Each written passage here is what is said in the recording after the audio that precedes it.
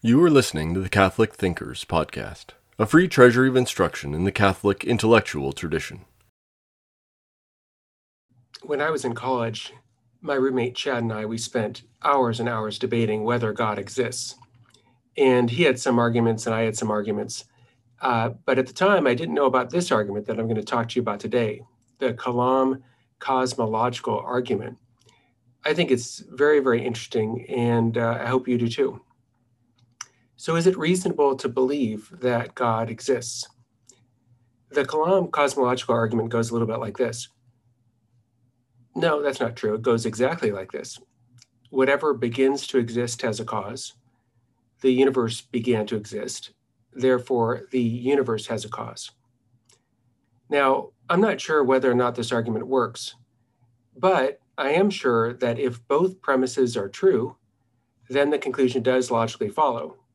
It would be a little bit like the syllogism, all men are mortal, Socrates is a man, therefore Socrates is mortal.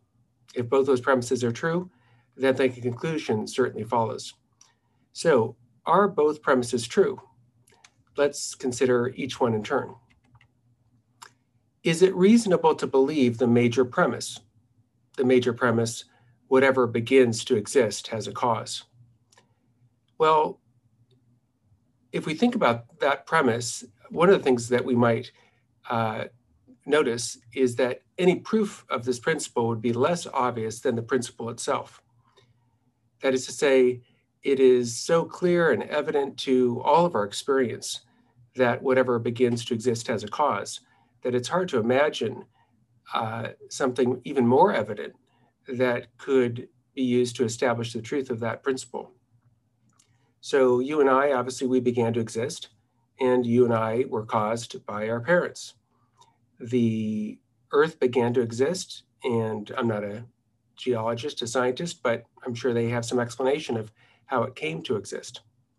And this principle that whatever begins to exist has a cause is confirmed by all our experiences, and it's used in our scientific explanations of the world.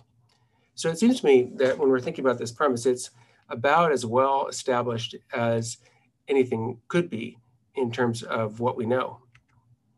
In fact, all known evidence confirms that whatever begins to exist has a cause. So could you think of any exception to that? Something that began to exist but didn't have a cause? I can't. If you can, let me know. In fact, there's no evidence at all that some things begin to exist without a cause.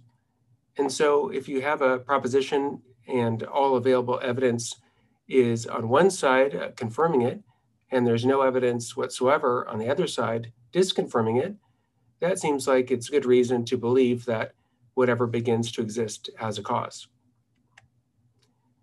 So, is it reasonable to believe that whatever begins to exist has a cause? I suppose it depends in part on whether you think that it's reasonable to believe things that there's evidence for and to reject things that there is no evidence for. So if you think that, then it seems to me it would follow that it is reasonable to believe whatever begins to exist has a cause. So what about the minor premise? Is it reasonable to believe that the universe began to exist? This, it seems to me, is quite a hard question. I wasn't there at the beginning of the universe, obviously, and I'm guessing you weren't either. So how could we adjudicate this premise? The universe began to exist.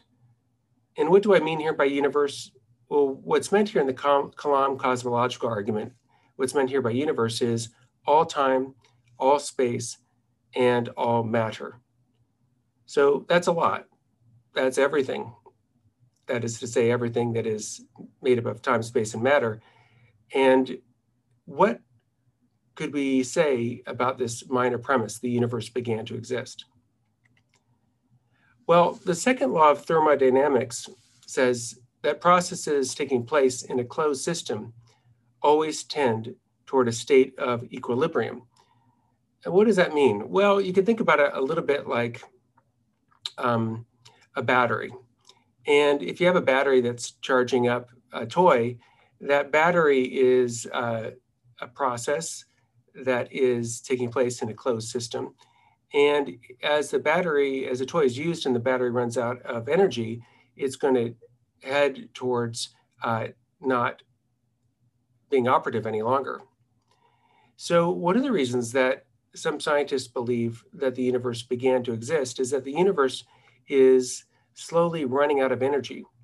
So if you think about the heat of the universe began very, very hot, and over the process of 13 billion years or so has been cooling off.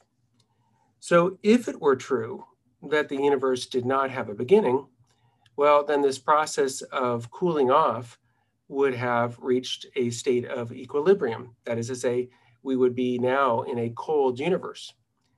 But we're clearly not in a cold universe, right? There's the sun, there's all kinds of sources of heat. And so we have not run out of available energy. And so if the second law of thermodynamics is applied to the universe, then it leads to the conclusion that the universe has not existed for all time, but rather that the universe began in time. If the universe had been here forever, it would have run out of usable energy by now. But clearly it's not run out of usable energy by now. We have the sun, we have other stars, and so the universe has not, in fact, been here forever. That is to say, the universe began to exist.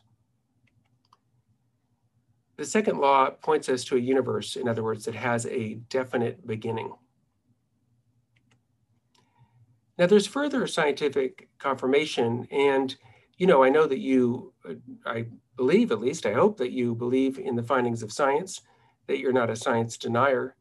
And this further scientific confirmation comes in terms of the universe, everything in the universe expanding outward from a single mathematical point. And at one point in the past, the entire known universe was contracted down to a single mathematical point. That is to say, nothing at all. Scientists also point to the radiation dispersion in the universe, and I'm not sure I properly understand that, but my best understanding is that the way in which radiation is dispersed leads scientists to conclude that the universe did have a beginning. And there's evidence found by the Hubble telescope that also suggests that the universe had a beginning. So what you have here is multiple converging points, you might say, of scientific evidence, all of which point to the same conclusion. So it'd be a little bit like a murder where the fingerprints point to a particular murderer and the blood points to one particular individual doing the killing, and the videotape evidence point to an individual doing it. If you have multiple lines of evidence that converge on a single point, well, that can raise our confidence that the point in question is true. So the scientific consensus is that the universe began to exist about 13.7 billion years ago. And it's confirmed by physicists who believe in God. It's confirmed by atheistic physicists. It's confirmed, in other words, by a wide scope of scientific opinion.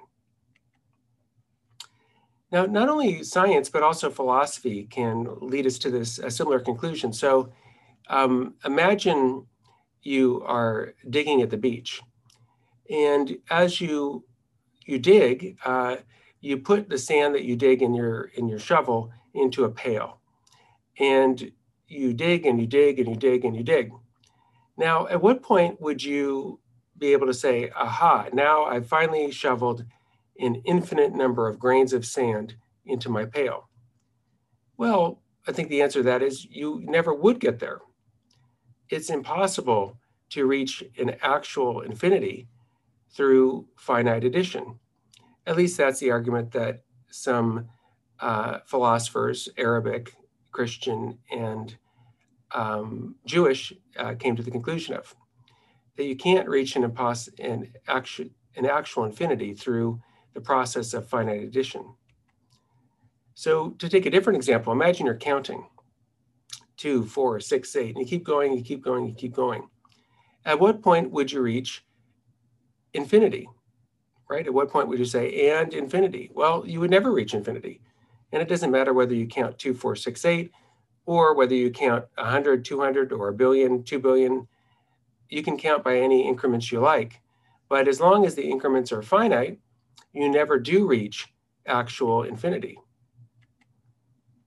And yet another way of thinking about it, imagine you're Supergirl and you're flying from planet Earth and you're flying to a point that is infinitely far away. Well, no matter how far you flew, no matter how fast you flew, rather, you're never going to reach a point where you say, aha, and now I reached a point that's infinitely far away. So if these examples are correct, it is impossible to reach actual infinity through finite addition. But if that's the case, well, then we can't have a universe that is an actual infinity of hours or days or centuries or millennia old. If there cannot be an actual infinite, or if an actual infinite cannot be created through finite addition, well, then the universe must have had a beginning. There can't be an infinite number of hours in the universe or an infinite number of years in the universe.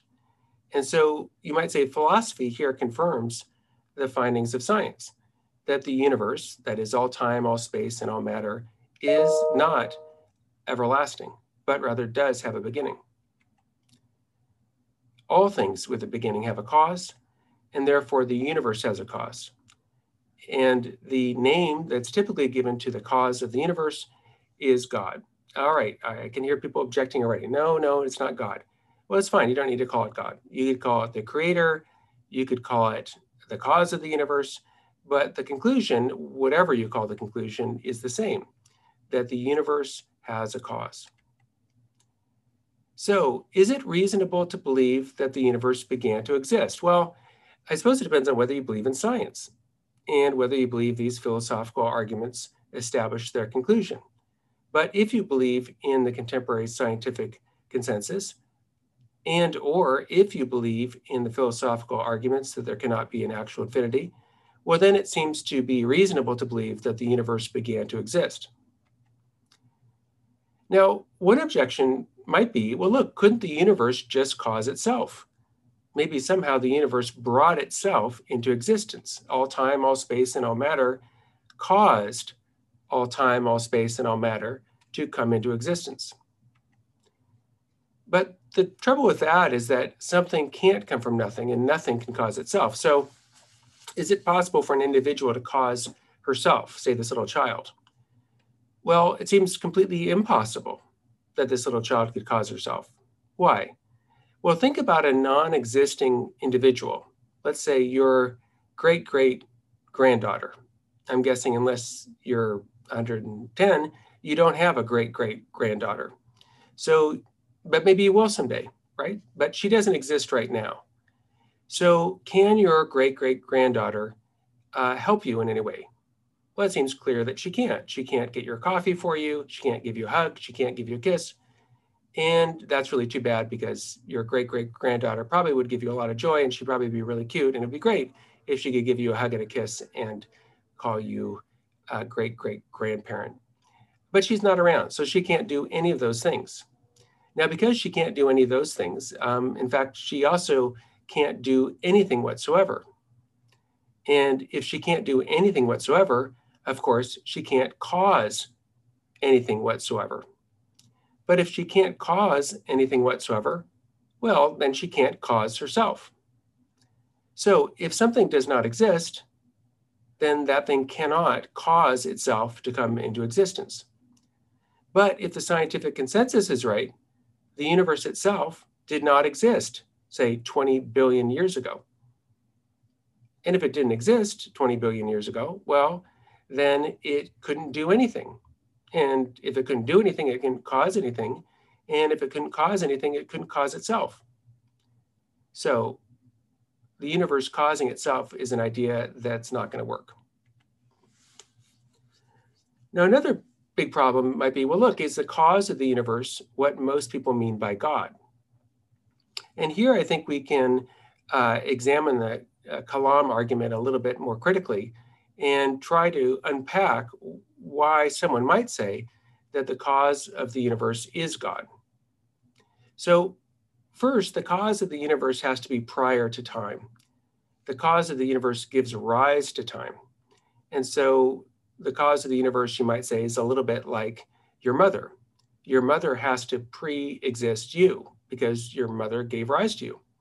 So if the cause of the universe gives rise to time and is prior to time, you might say the cause of the universe is outside of time.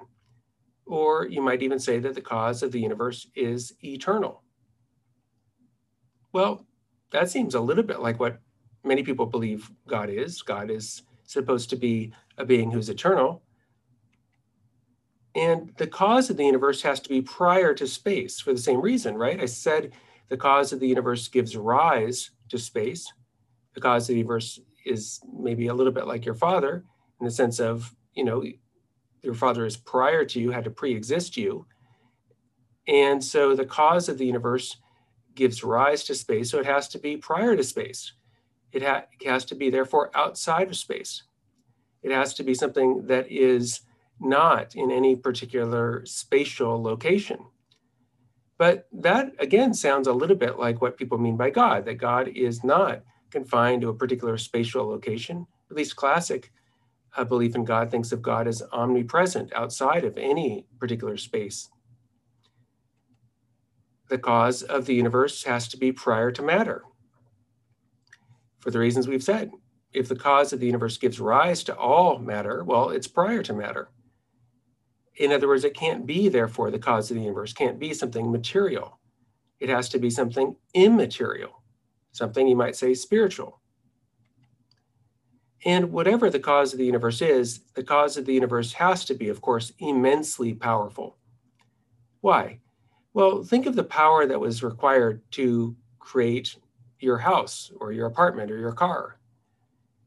Whatever gave rise to those things has to be very powerful to put it all together, to craft the metal and the plastic and the, et cetera. So whatever gives rise to all time, all space, and all matter, whatever that thing is unbelievably, inconceivably powerful. Now, I don't know, is it all powerful? Maybe, maybe not, but clearly it's immensely powerful. And it seems that most people, when they talk about God, think about God as a being who is, if not all powerful, at least immensely powerful, unbelievably powerful. And some defenders of the Kalam cosmological argument also argue that the cause of the universe could not be an impersonal cause. So what is an impersonal cause? An example of that would be the sun. The sun just, you might say, automatically does whatever the sun does, right? It heats things up, it sheds light, and it just automatically does that. By contrast, you and me, we're personal causes, right? We don't always do what we're doing, right? Sometimes we talk, sometimes we're silent. Sometimes we fight, and sometimes we're friendly. So we're not just always and automatically doing what we're doing. So why do people like William Lane Craig say, why do they think that the cause of the universe is something that is not an impersonal cause, but rather a personal cause? Well, the sun, as I said, always does whatever it does. It's always heating, it's always giving off light. But the cause of the universe was not always causing the universe. And why do I say that? Well, the cause of the universe wasn't causing the universe 20 billion years ago, right? The cause of the universe caused the universe to come into existence about 13 billion years ago. So there was not, you might say, continuous activity of the exact same kind by the cause of the universe all the way through forever. Because if that were true, well, then the universe would be eternal. So the cause of the universe is not an impersonal cause, but rather a personal cause, at least if those arguments are right. So is it reasonable to believe that the cause of the universe is God? Well, it depends again on what you mean by God. But if you meant by God an eternal, immaterial, immensely powerful, non-spatial,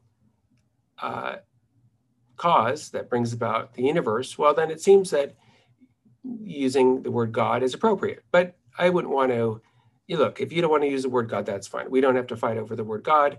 It doesn't really matter what you call it. You could, again, call it the creator. If you spoke Arabic, you might call it Allah. If you spoke Latin, you might call it Deus, or German Gott, French Dieu. It doesn't matter so much what you call it. In fact, you could just say the cause of the universe, who is immensely powerful, immaterial, non-temporal, eternal, and not impersonal. So it doesn't really matter what you call it, but is it reasonable to call it God? Yes. I think most people in English would call that the cause of the universe God. Now, here's another question to consider. What if the contemporary science is wrong and the universe is eternal? Well, contemporary science could turn out to be wrong, right? Hasn't science or scientists over the course of time changed their minds? One famous case is Albert Einstein. Albert Einstein, as a younger physicist, believed that the universe was eternal. And then later, Georges Lemaitre and others convinced him, and the scientific evidence convinced him, that the universe is not eternal. So the most famous scientist of all time is someone who changed his mind over time. And so you could imagine maybe Einstein, if he were alive today, maybe there'd be new evidence that comes out, and Einstein would change his mind back to his initial view that the universe is eternal. I certainly don't know, and I doubt you know, exactly what science is going to come up with. The universe is quirky and weird, and maybe there'll be new discoveries. And maybe it would turn out that the universe is eternal. In any case, we can think about that proposition, the universe is eternal, as at least a debatable proposition. And that actually was the view of Thomas Aquinas. Thomas Aquinas held that we could not show through reason and philosophy that the universe began, that it is something that is, you might say, undetermined. And so maybe the universe is eternal, maybe it's not, but Aquinas at least thought that philosophy couldn't settle that question. So what if the universe is eternal? If we assume that contemporary science is wrong about the universe, if the universe is eternal, could we still justify belief in God? In other words, let's remove that premise from the Kalam cosmological argument that the universe had a beginning. Let's just get rid of it, throw it in the trash. Would there still be grounds for reasonable belief in God? Well, next time what I want to talk to you about is Thomas Aquinas' famous 5 ways to argue for God's existence. This text is indeed one of the most famous texts ever written in philosophy, and it has been argued about and debated, and I have thought about it now for a number of years, and I think it's extremely interesting. And one of the things that's extremely interesting about Thomas's 5 ways is that they do not appeal to the idea that the universe is beginning, but rather are compatible with the supposition that the universe is eternal. So what we'll do is continue, hopefully, our conversation, discussion, and next time talk about Thomas Aquinas' 5 ways to argue for God's existence. We hope you enjoyed listening to Catholic Thinkers.